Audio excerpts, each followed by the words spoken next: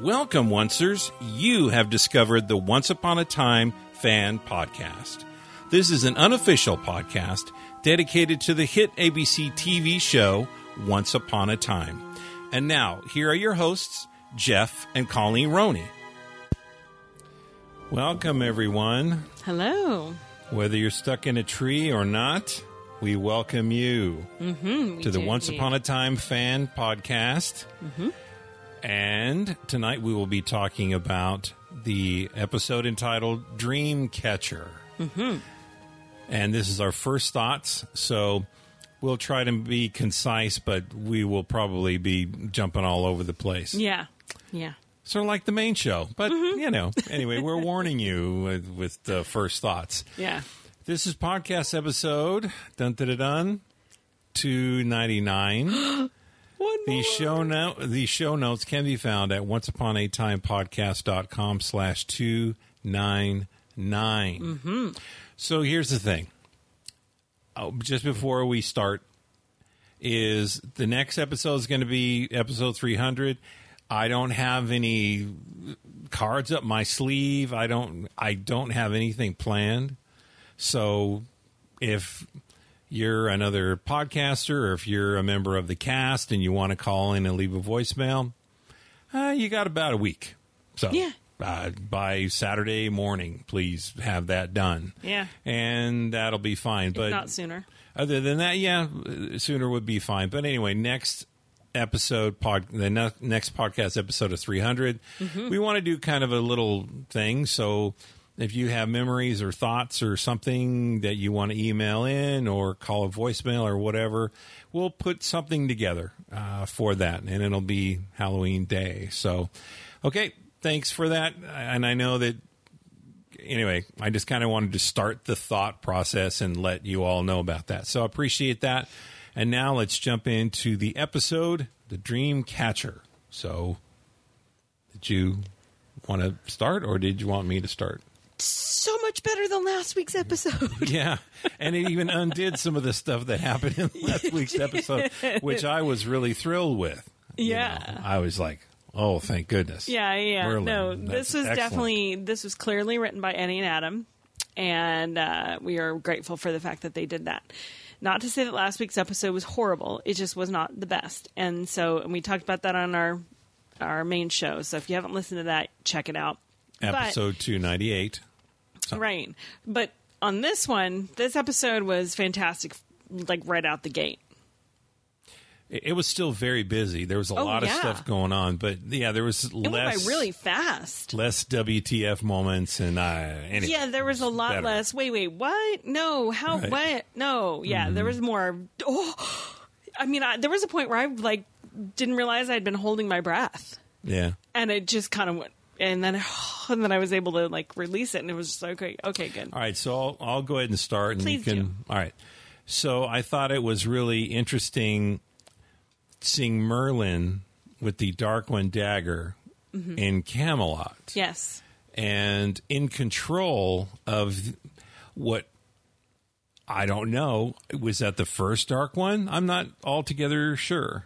I'm not certain. Here's what I think based on what I know about Merlin. Okay. And if the show's creators did their research, which I'm sure they did, and if they're sticking to even a hint of the plot line of the story of Merlin, here's what we can expect.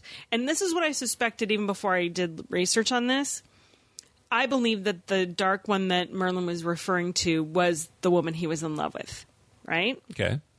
In the legend of Merlin, his eventual downfall came from lusting after a huntress named Niviane.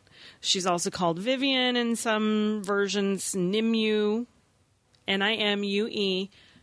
Keep that in mind because there's an episode coming called Nimue, so okay. I'm on track with this. I know I am.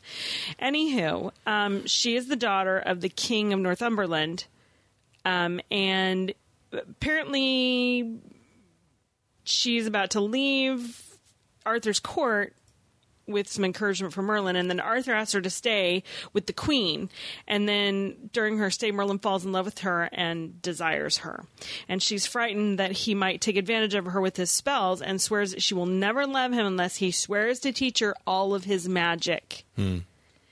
So he consents, unaware that throughout this course, she's going to use her own powers against him, forcing him to do her bidding. Okay? So when she finally goes back to her country, Merlin escorts her, and along the way, he receives a vision that Arthur is in need of assistance against the schemes of Morgan Le Fay. Morgan Le Fay was a sorceress, a very powerful sorceress. That name Morgan came up tonight, as in Violet's father. Right. Anyway, Niviane and Merlin rush back to Arthur's castle, but have to stop for the night in a stone chamber once inhabited by two lovers. Merlin relates that when the lovers died, they were placed in a magic tomb within a room in the chamber. And that night, while he's asleep, Niviane, still disgusted with Merlin's desire for her, as well as his demonic heritage, because apparently that's where he came from, is supposedly demonic heritage, she casts a spell over him and places him in the magic tomb so that he can never escape, thus causing his death. Interestingly enough, his death is recounted differently in other versions of this story, and the enchanted prison is variously described as a cave, a large rock, an invisible tower, or a tree.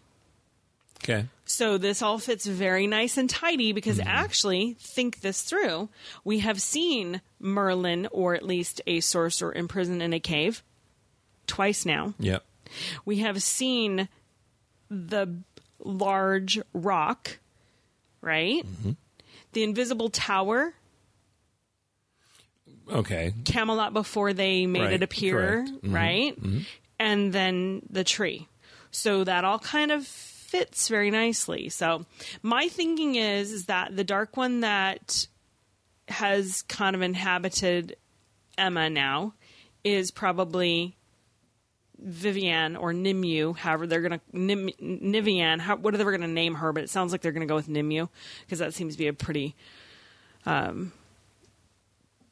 obvious choice, seeing that we have an episode coming up with that name.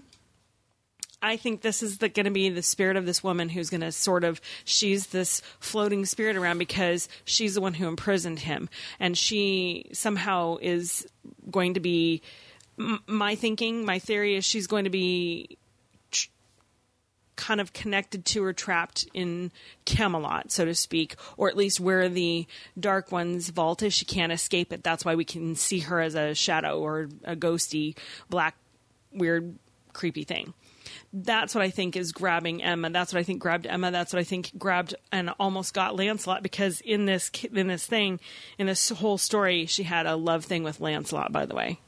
So that's a whole nother issue, and she hated Queen Guinevere, so that fits very very nicely with where they're going with it. But anyway, I know that was a lot of information, but that's what I foresee. Is I believe that dark figure, that's the dark one with the gold mask on, is actually Nimue, Niviane, Vivienne, whatever you want to call her, Arthur's love. She doesn't love him, but she promised to love him and basically stole all his information from him and then imprisoned him in the tree. Yeah, and broken hearts were kind of revisited and visited this whole episode. Yes. And it fits very nicely with how Cora dealt with Rumpel. Right. Yeah. So there's this thread of, and Morgan Le Fay, I think, will come into play later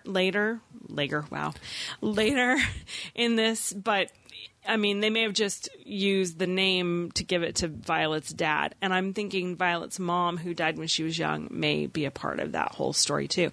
And by the way, Morgan is the quote-unquote half-sister of Arthur. You mean Morgana?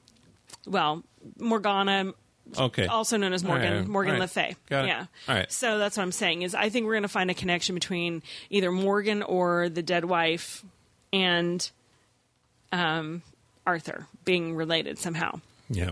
So, yeah. So that's that. But that I knew instantly when I saw that. I had a feeling that was a female, not a male. It was not Rumpel. It was not Zoso. For sure we don't know, and we don't know. We didn't hear the person speak. And that's why, and that's exactly why I believe firmly that it's a female, because if it had been a male, it fits. So that's all I'm saying, is I believe that is Vivienne, Nimue, whatever her name is. It could have, And it could have been a gold or a silver mask. We are not altogether sure. Gold, very clearly gold. I saw silver, but anyway, just whatever you saw on your television, that's what it was. This is not the black and blue dress versus the white and gold No. dress. All right, let me dive in.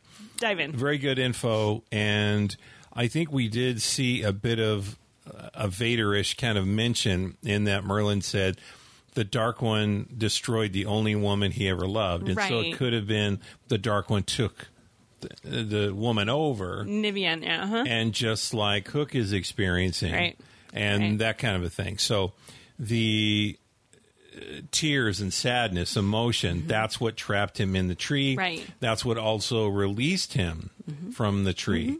So, and it's odd how many greatest songs are written out of sadness. I mean, you listen to a lot of interviews with writers. Eric Clapton, Tears in Heaven. Yes. There you go. That's another one. Yeah. Out of deep sadness, these fantastic, really poignant songs can be written. And it's no wonder that they used magic for that.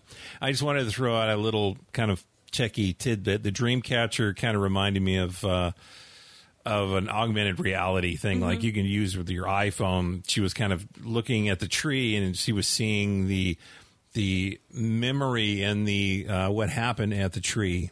So anyhow, but pumpkin was in the logo. Oh, absolutely. There's a lot of pumpkin stuff, and we've heard that pumpkin stuff before. They even kind of call back again to, because I remember in season 1 during Operation Cobra, and they were talking about their code names. Yes. And Emma said, well, you can call me Pumpkin. And then she told this, what turned out, I believe, to be a lie, about how Pumpkin was Henry's father's favorite pie, that kind of a thing. Well, she lied and said she met him in a diner when she was waitress, blah, blah, blah, blah, blah. Right. Right.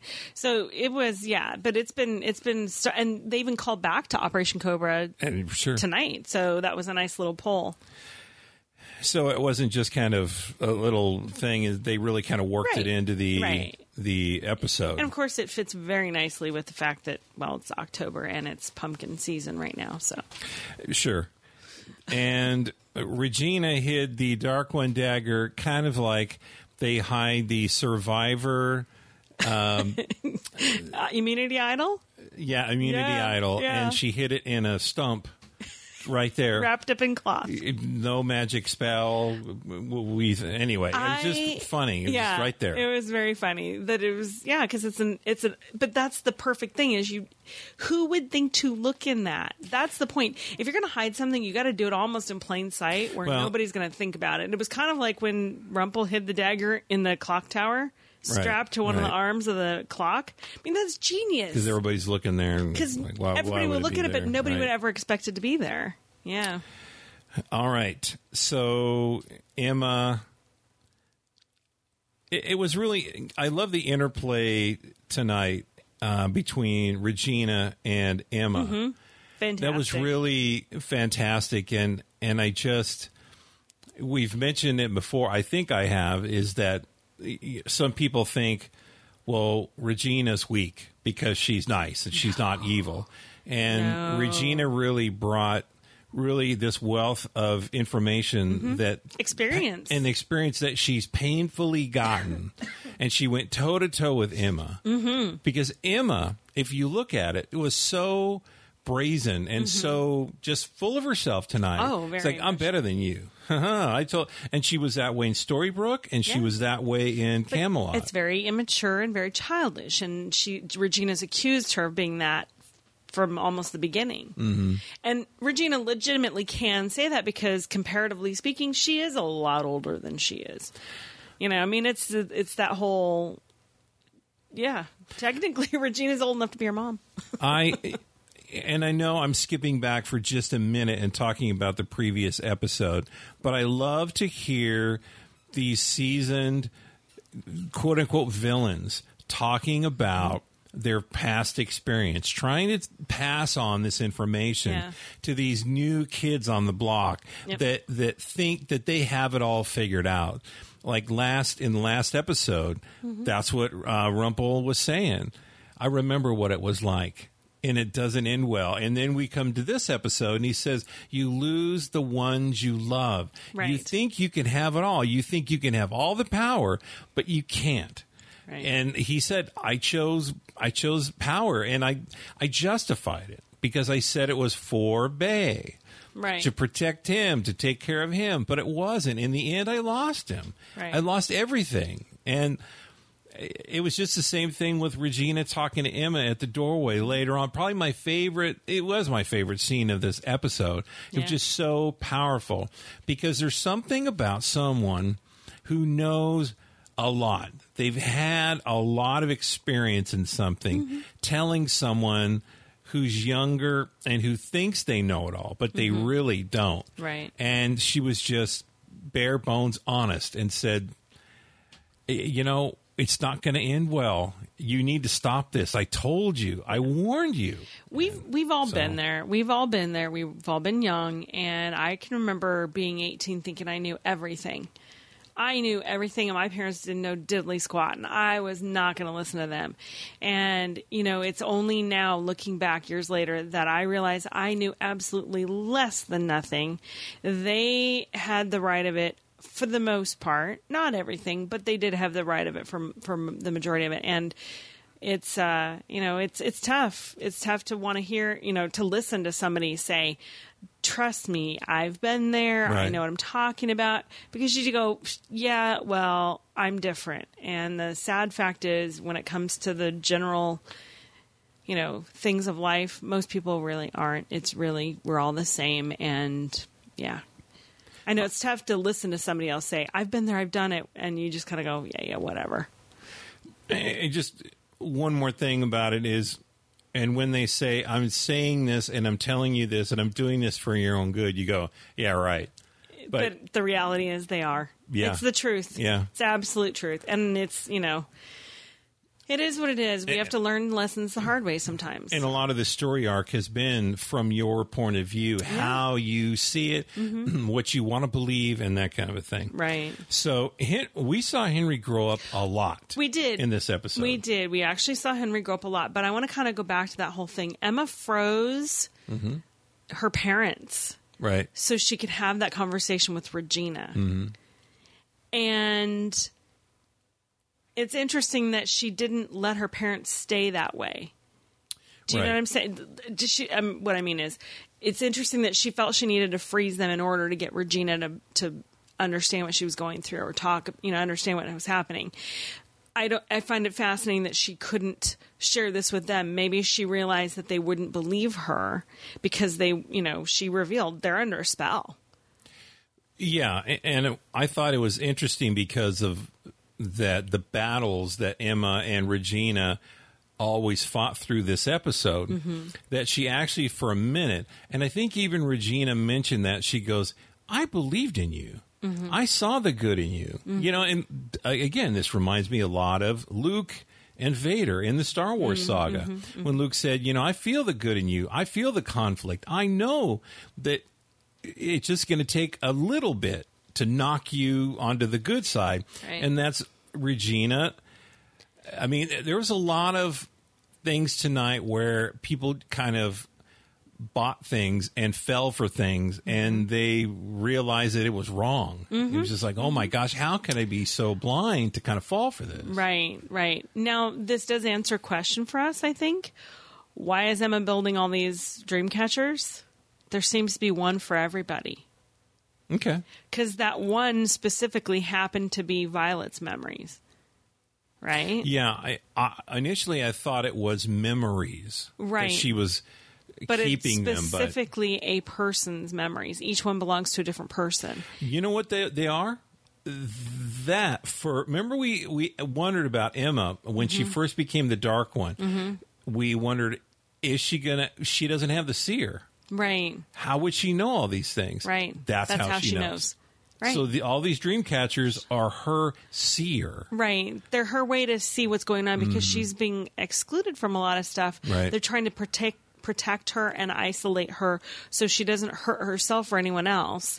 And so they can figure out how to keep her safe until they can free Merlin and free her from the darkness. But interestingly enough, she's actually using these to a little bit of an advantage to be able to see what's going on when she's not around, which is how she's able to see what's happening with Arthur. So that was kind of good that explains that right there.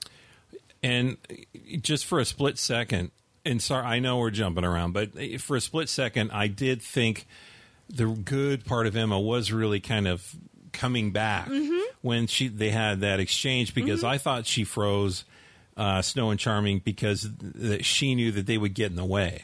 And they would kind of down talk what she was saying. No, that's not true. And possibly, that's very possible. That is incredibly possible, seeing as how, they were under spell. There was no way there was going to be any way to, so they were basically frozen like that the whole episode until...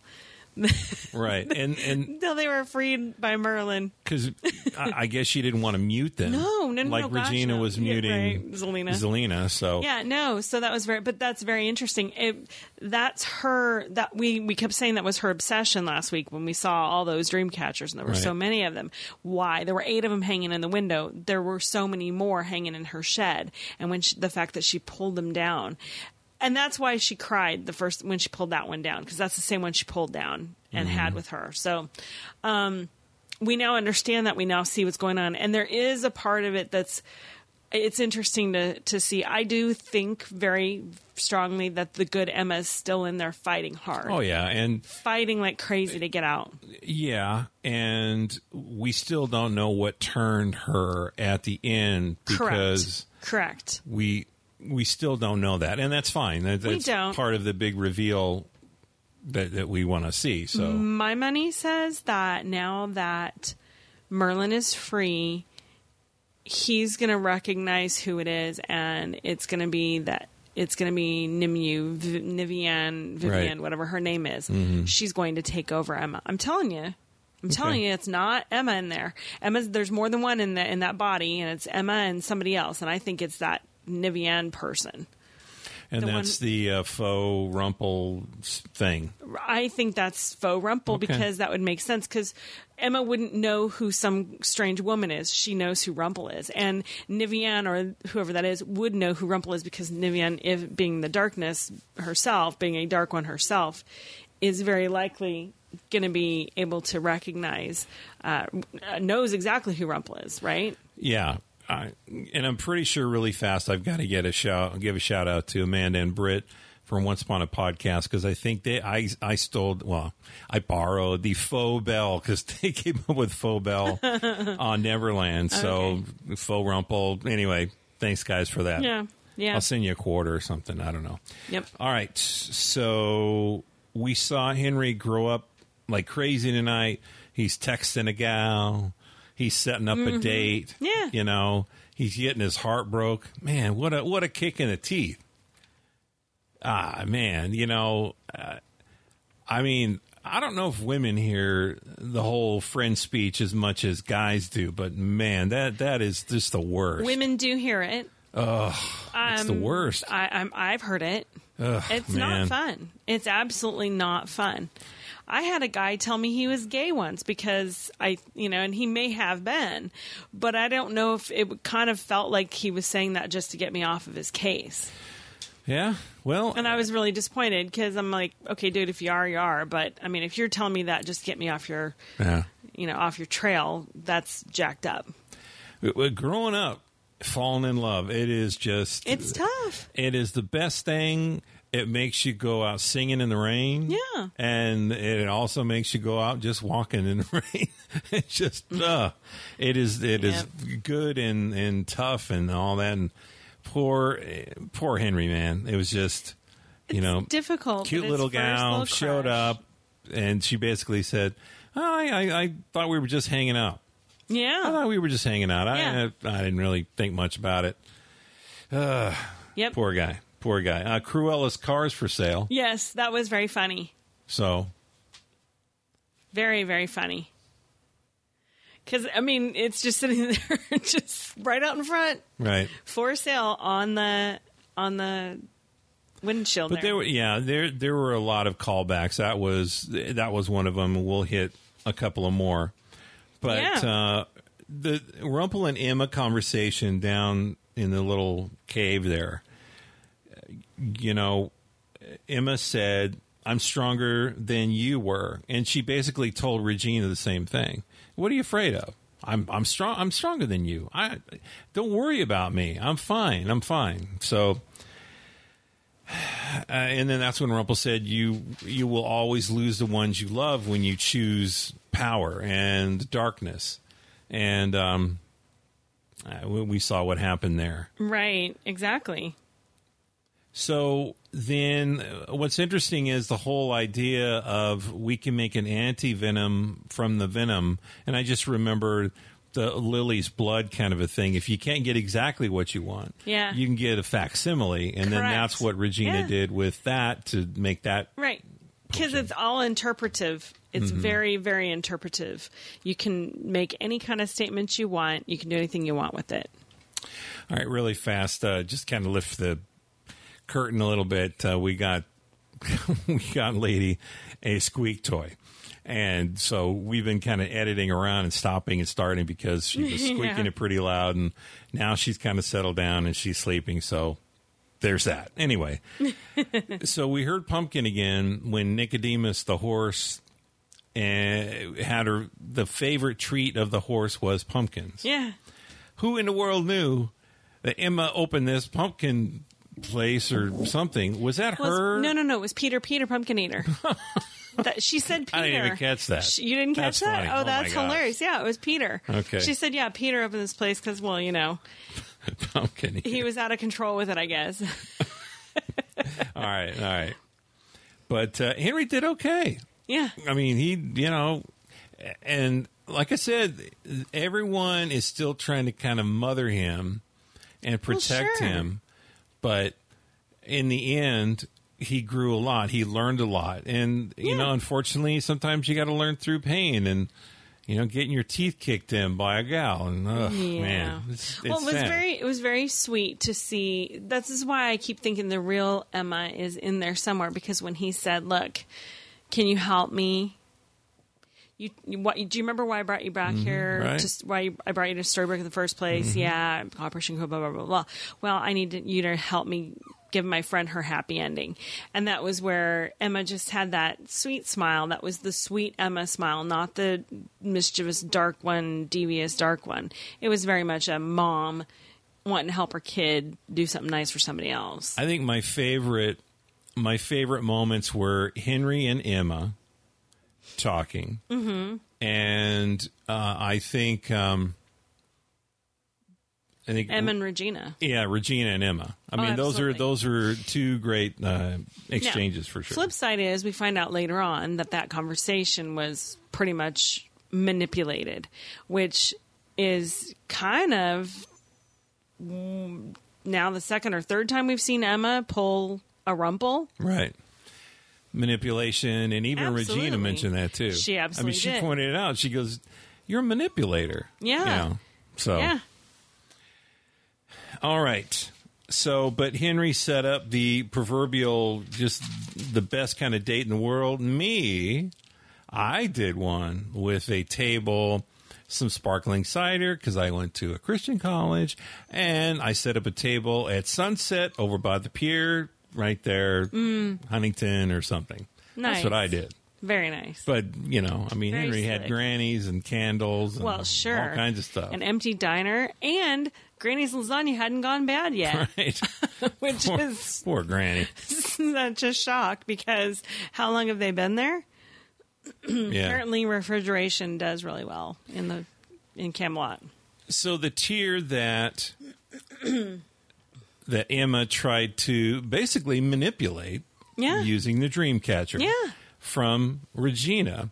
And I thought it was really interesting where it didn't work. It didn't get Merlin out of the tree. Right. But the interesting thing, though, is she said, "Well, it wasn't a big enough heartbreak." And Regina said, "What? What? Are you what?" Yeah, that was really And what she meant was, it was a very poor choice of words. And she corrected herself. She said, no, you've healed, you've moved on, you have Robin. So it's not fresh. It's not new. It's there, and it's definitely real. It's absolutely real. And it was kind of interesting because Regina goes, wait, you could see that? But I want to talk about it, and I think it's me. I think it's a lot of different people. Mm-hmm. When you've been divorced, when you had your heart broke, when you had somebody step out on you, whatever it is, your heart is just broke, stepped on, rolled over, broken, whatever. Mm-hmm.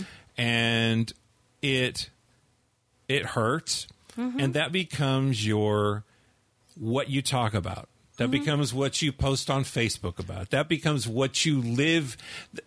Everyone knows that about you. And I was the same way. Right. It's just like, women are blah, blah, blah, blah, blah, blah.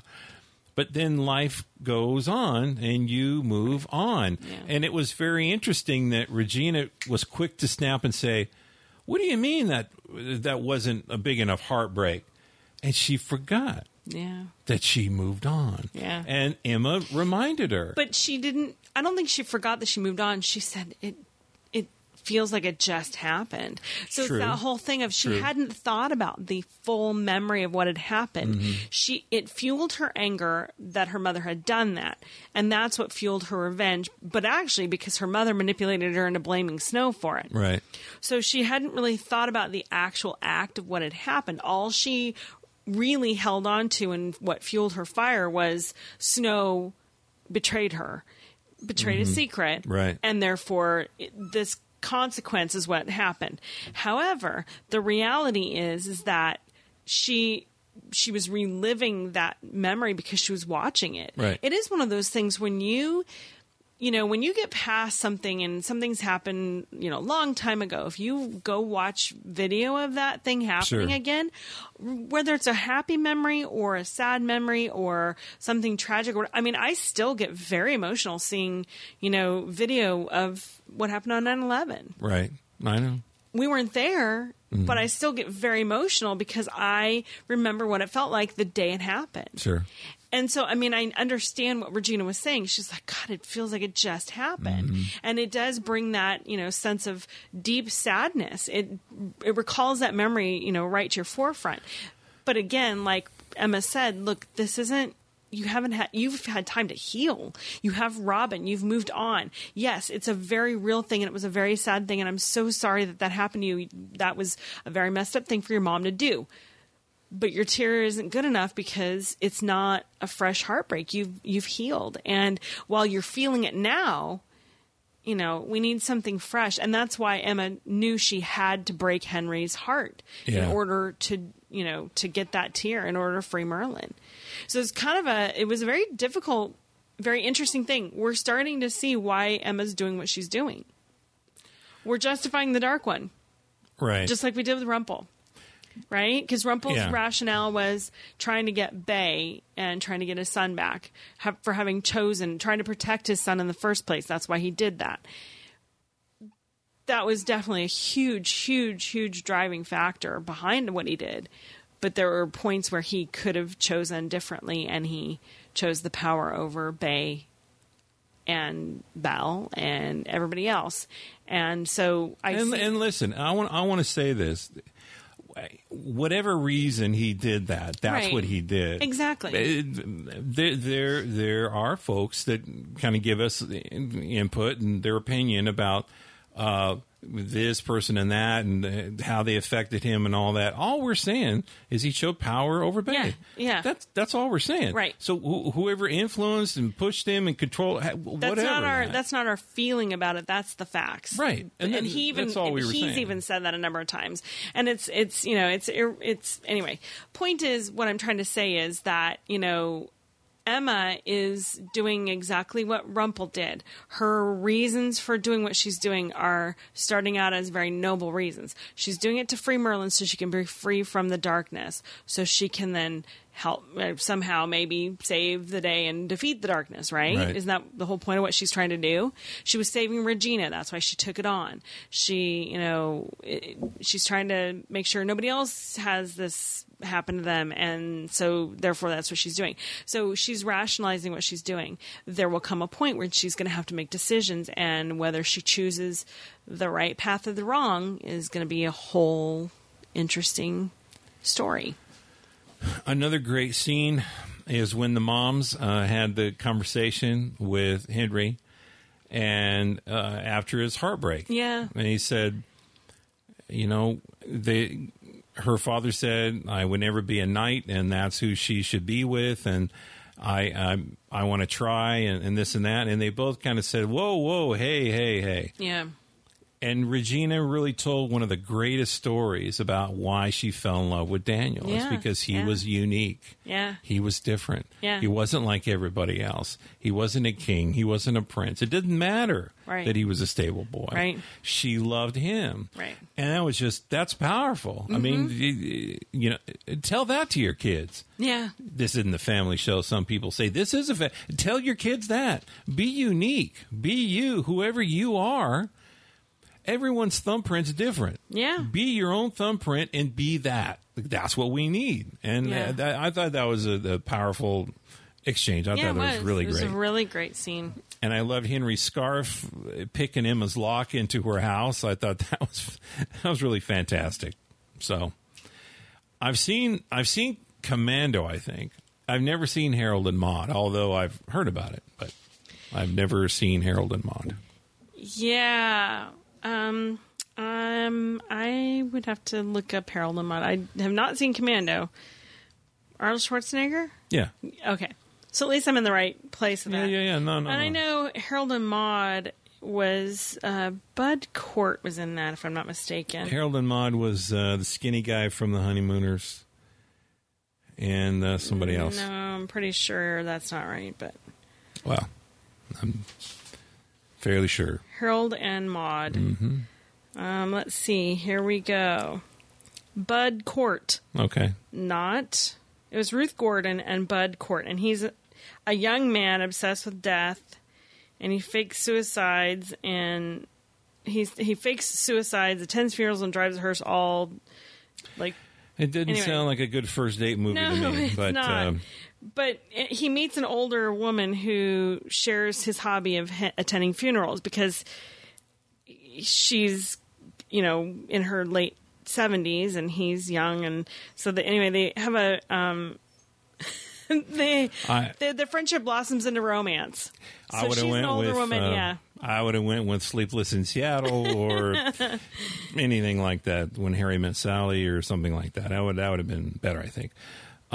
Courting, that's a term you don't hear much anymore. No, you don't. Violet said, "Are you courting me?" Yeah. Well, I don't think these kids today know what that courting means. No. That means you are dating to marry down the line, and that's your pursuit. Right, exactly. So. Yeah. And I don't think we do the dowry thing anymore. I don't think we give 100 heads of cattle or something. Yeah. All right. So Merida the Sleuth. Boy, that was pretty incredible. She went right for Henry's book, found that, did a little research in there, went to Gold Shop, broke into his magical cabinet with all the little magical things. I'm glad she didn't pick up the Wraith chooser. Oh, man. There's all kind of things that you wouldn't want to... The double-sided candle, I wonder if that's back in. Oh, my gosh, your stuff. Be careful. She knew exactly what to get. She got that. She was ready to go. Right. And then Henry the Horse Whisperer. I wrote that down. Yeah, when you get a little pumpkin, you can be a horse whisperer. Now, we didn't see what Merida chose, but she said, yeah, that'll do. Yeah. But what's funny is I knew instantly what it was because... And I forget what prompted it, but the minute I saw it, yeah, she's going to get the cup. She's going for the cup. Yeah. So. And, it's... Oh, I know what it was. She was thumbing through the book. Sure. She was thumbing through the book, and the last picture she looked at was Rumpel holding the cup. Mm-hmm. Yep. And so she'd read through some of the text, and she knew. Yep. So I really enjoyed, and I wrote down Scooby-Doo at Emma's. So we had the Scooby-Doo gang, and I don't know if we had the Mystery Machine, but they were, trying to solve this whatever. And they found their way down in the locked room, and then everybody kind of put all the little pieces together. Yeah. We had Veronica and all that. Veronica? Scooby-Doo. There's no Veronica and Scooby-Doo, honey. Okay, who When were was the the last people time you in watched Scooby-Doo? Scooby-Doo? A long time ago. It was Daphne and Velma, Okay. Shaggy, Velma. Fred, and Scooby. Okay. And the Mystery Machine. I don't know. It doesn't have a name. The van was the Mystery Machine, but the van never went anywhere other than driving them. But they're all meddling kids. But it's That's all what we meddling know. kids, absolutely. And it was Daphne and Velma, by the way. Okay. And by the way, it was Daphne and Velma because it was Regina and Belle, and Hook and Robin. Yeah. See, that's what I'm saying. But did you notice that Belle had on a very Scooby-Doo-ish green dress? Oh, very much so. It was very much a 60s kind of vibe. Yeah, It was yeah. a cool dress. Oh, yeah. But I mean, really it was cute. a 60s vibe. Yeah, it was, So. it was very much. And the reddish hair, so she looked more like Daphne, which is funny because actually Velma is the one who would have been the one to find the rope and say, Rumple was here, blah, blah, blah. Mm-hmm. So it's kind Yeah. of funny they mixed her character of Velma and Daphne. Indeed. So now we have Emma with the tear from Henry, and it gave the power to her of Yeah. white and dark magic Yes. together, Yeah. which did the unthinkable and let Merlin out of that tree. Yes. Which, by the way, that was another thing that was in there. That was had to do with the tree. There was some of the texts about Merlin talked about his glass tan, which if you look at the actual meanings of the words, I don't know what the original text is, but anyway, if you look at the text of the words, it means evergreen sacred tree. Mm-hmm. And then supposedly the name of the town Glastonbury in England was named after that. Well, we had to stop again. So, yeah, sorry. All right, we'll get back on track now. It's a long night. Okay. Yes. So I did enjoy the whole Merida and Rumple moments where we have this unmagical, unpowerful, Right. with the dark magic Rumple, Yeah. who it just is back to his old, I can't do it. And Merida said, you can't or you won't fight. You've got to fight. Yeah. You've got to learn to do It's not it. can't. You won't fight. Right. That's the difference. And then that's why she got Yeah. the chipped cup. Yeah, it's exactly Said, well, why we she- need to figure out what you will fight for. Yeah. That's different, and then you will. And it was interesting. She mentioned the bears. Well, the bears didn't get you. So Yeah, of course. if you look ahead of the names of the episodes coming up, you'll see something. Yeah. If you want to do that. So Henry found the horse, brought it to the Storybrooke Carnival, which is interesting. There, even on our blog, there was a video that a guy took of the carnival setup and all that, and there's been a lot of pictures of filming for that. So Yeah. it was really interesting. A carnival on it wasn't on Moncton Street. It's It on was 2nd on Street. 2nd Street, and it went down along the clock tower, and they had a big truck or something with a big sign that says Storybrooke that was back basically at the end of Marine Garage and then across the street to the back of the library. So, yeah. But the carnival itself was actually behind and between the hardware store and the rabbit hole. Oh yeah. Along that Yeah. street there. That's but the other side of- there's like two big That's signs on right, both sides. Right. Of, That's 2nd yeah. Street on both sides of Yeah, Moncton. yeah. So that was, they've had a lot of really weird stuff this season for Steveston. They've had horses and a carnival Yeah. and another little building that they built on Granny's, but we haven't seen that in the show yet, so I'm not going to talk about it. Yeah. All right. So it was interesting when Regina and Robin were going to use that dream catcher, there was almost kind of a worry. Mm-hmm. It's like, I don't know if we should. Should we? Well, that whole thing was, they didn't know what they had done. Right. And I think Robin was he was aware that Regina was worried she may have done something really bad, especially considering the fact that Emma flat out said, you failed me and that you will be punished. So at this point, I think that's why she was terrified to see what did she do to Emma to make Emma so mad. Right. I think she was really worried that she pushed Emma into being the Dark One.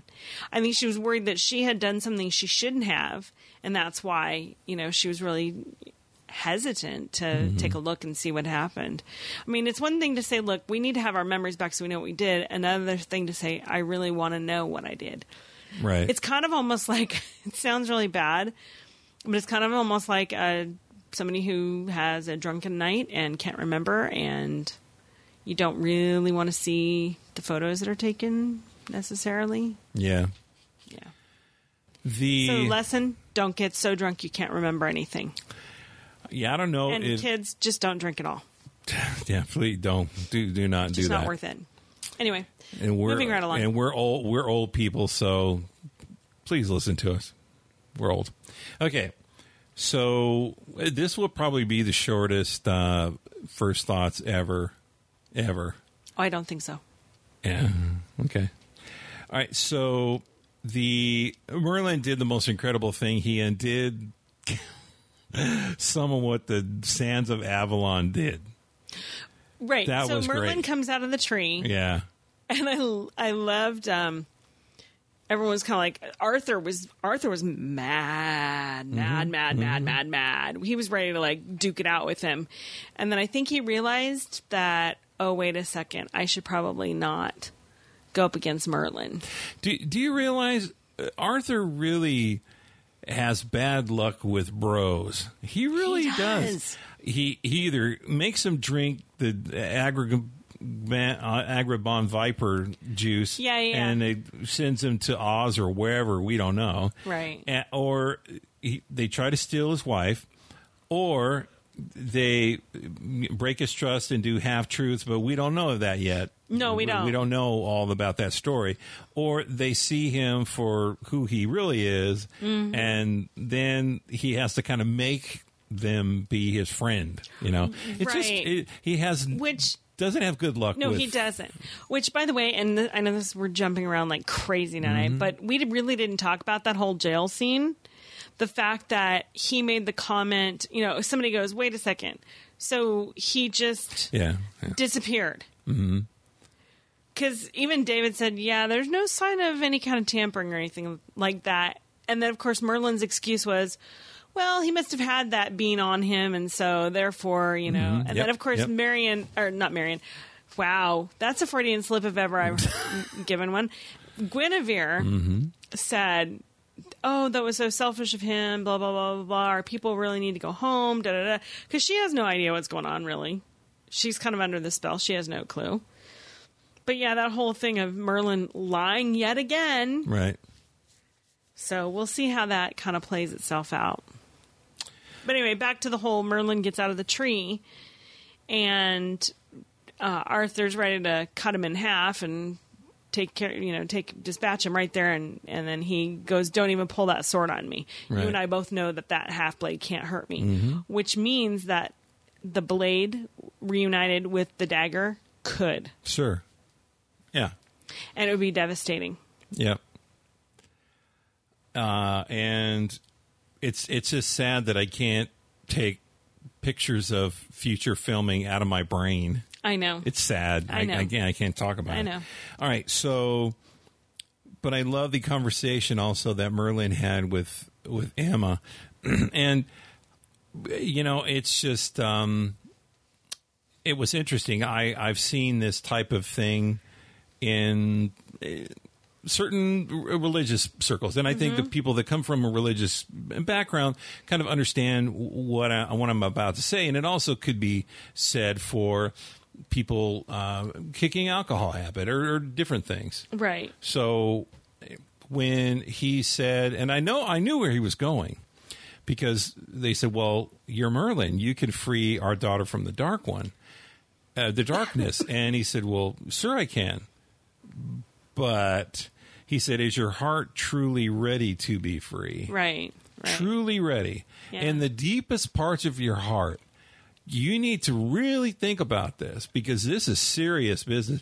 Remember when when Emma sat down with Regina and said, are you sure about, remember she was kind of warning her, this is going to be really, really hard. Yeah. That's basically what Merlin was saying. Yeah. Are you sure you're ready to let this thing go, whatever this is in your life? Yeah. And the big question is, do you really want to be free? There's a difference between saying, oh, yes, sure, certainly. Absolutely. Like to stop whatever. Or the next thing is, are you really willing to let it go, follow through? We've had a number of, I've had a number of friends, that alcohol has gripped their lives, and drug abuse. And it's a sad, sad, sad thing. But it's like, it's different saying you want to change and actually doing it. Right. Oh, it's one thing to say the words. It's Yes. another to really, truly, actually mean it deep down inside yourself. Because there's so many things I think we all do it. Is that, we might say, yeah, that sounds like a lot of fun, or yeah, sure, I would love to go do that with you, or I'd love to try that, or I would love to, oh yeah, that was great.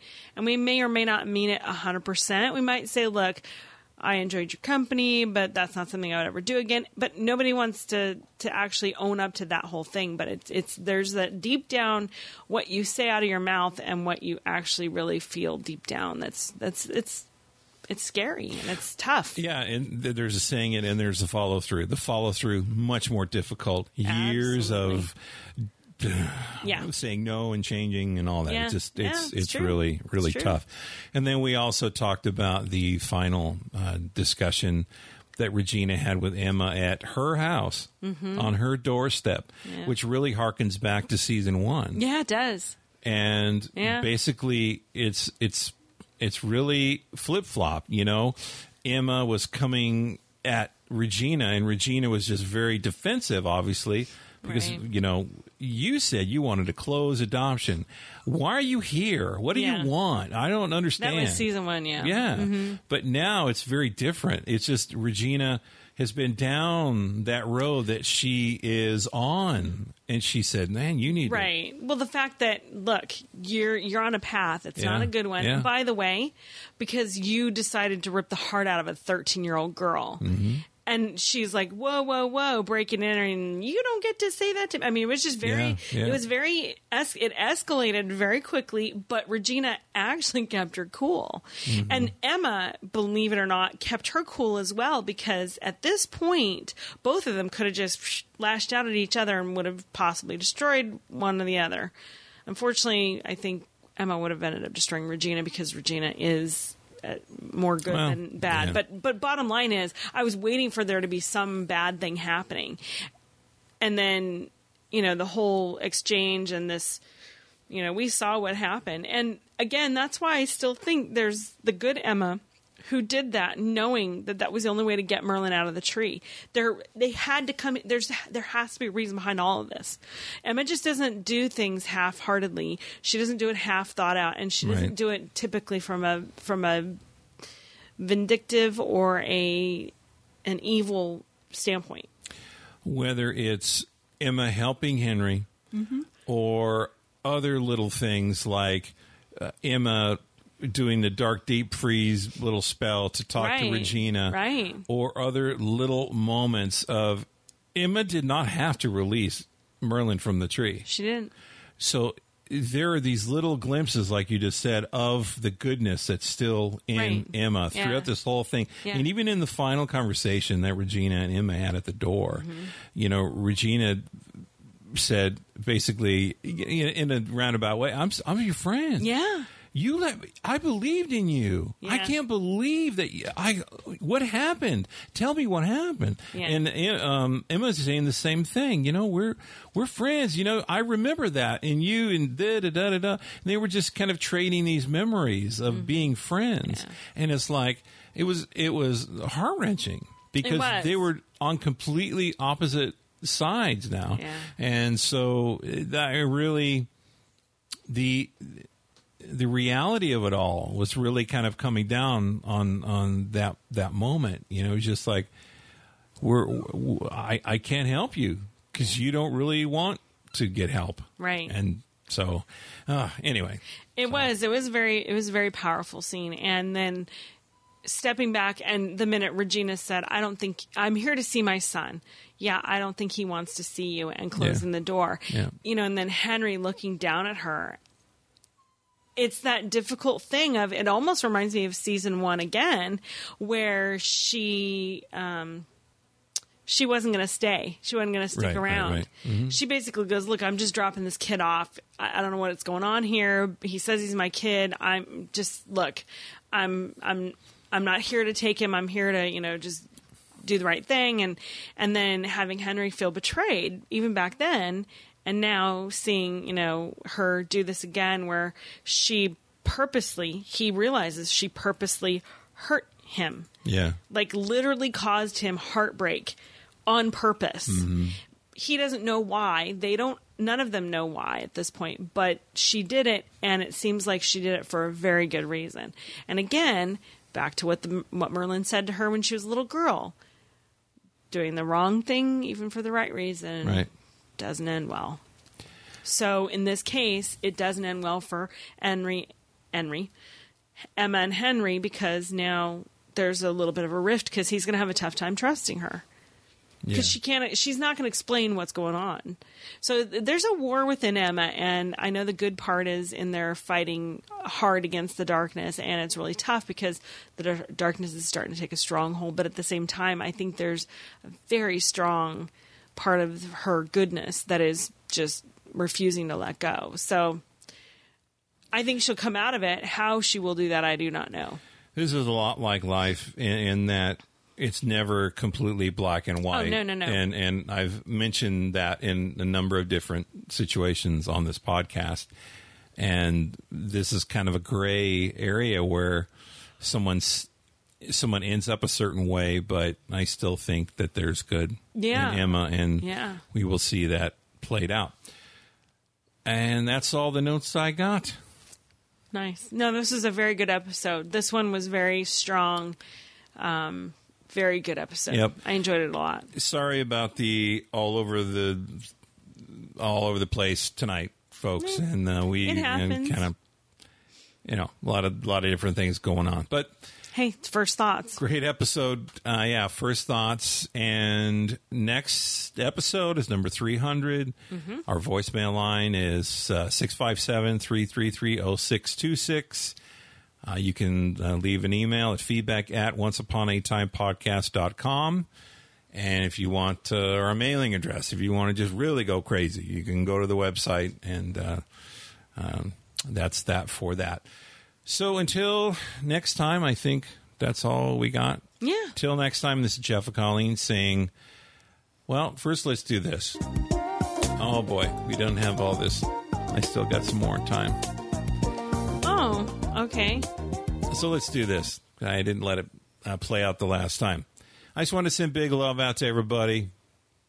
Whether you're discombobulated about a dog and a toy or not, we send big love out to you. And big love is so big that you can't keep it all to yourself.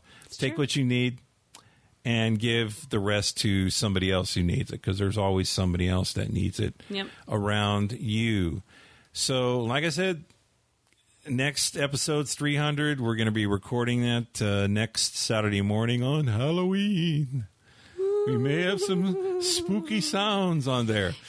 So anyway, this would be a fun time if you want to just leave a little 300 memory about the 300 episodes or something like that. That'd be great. The ghosts of podcast past. Yeah. Yeah, for sure. So thanks, guys, and we'll be talking at you soon. See you guys. Bye. Bye. Thank you so much for joining us for another episode of the Once Upon a Time Fan Podcast. This is a Ronizome Media production. Our website is onceuponatimepodcast.com. You can contact us by going to onceuponatimepodcast.com/contact. You can also connect with us on social media by going to onceuponatimepodcast.com/connect. If you enjoy what we do and would like to support us, we invite you to go to onceuponatimepodcast.com/support. There's a number of ways that you can help us out, and we truly thank you for it. The Once Upon a Time Fan Podcast, where you experience more of the magic of ABC TV's Once Upon a Time.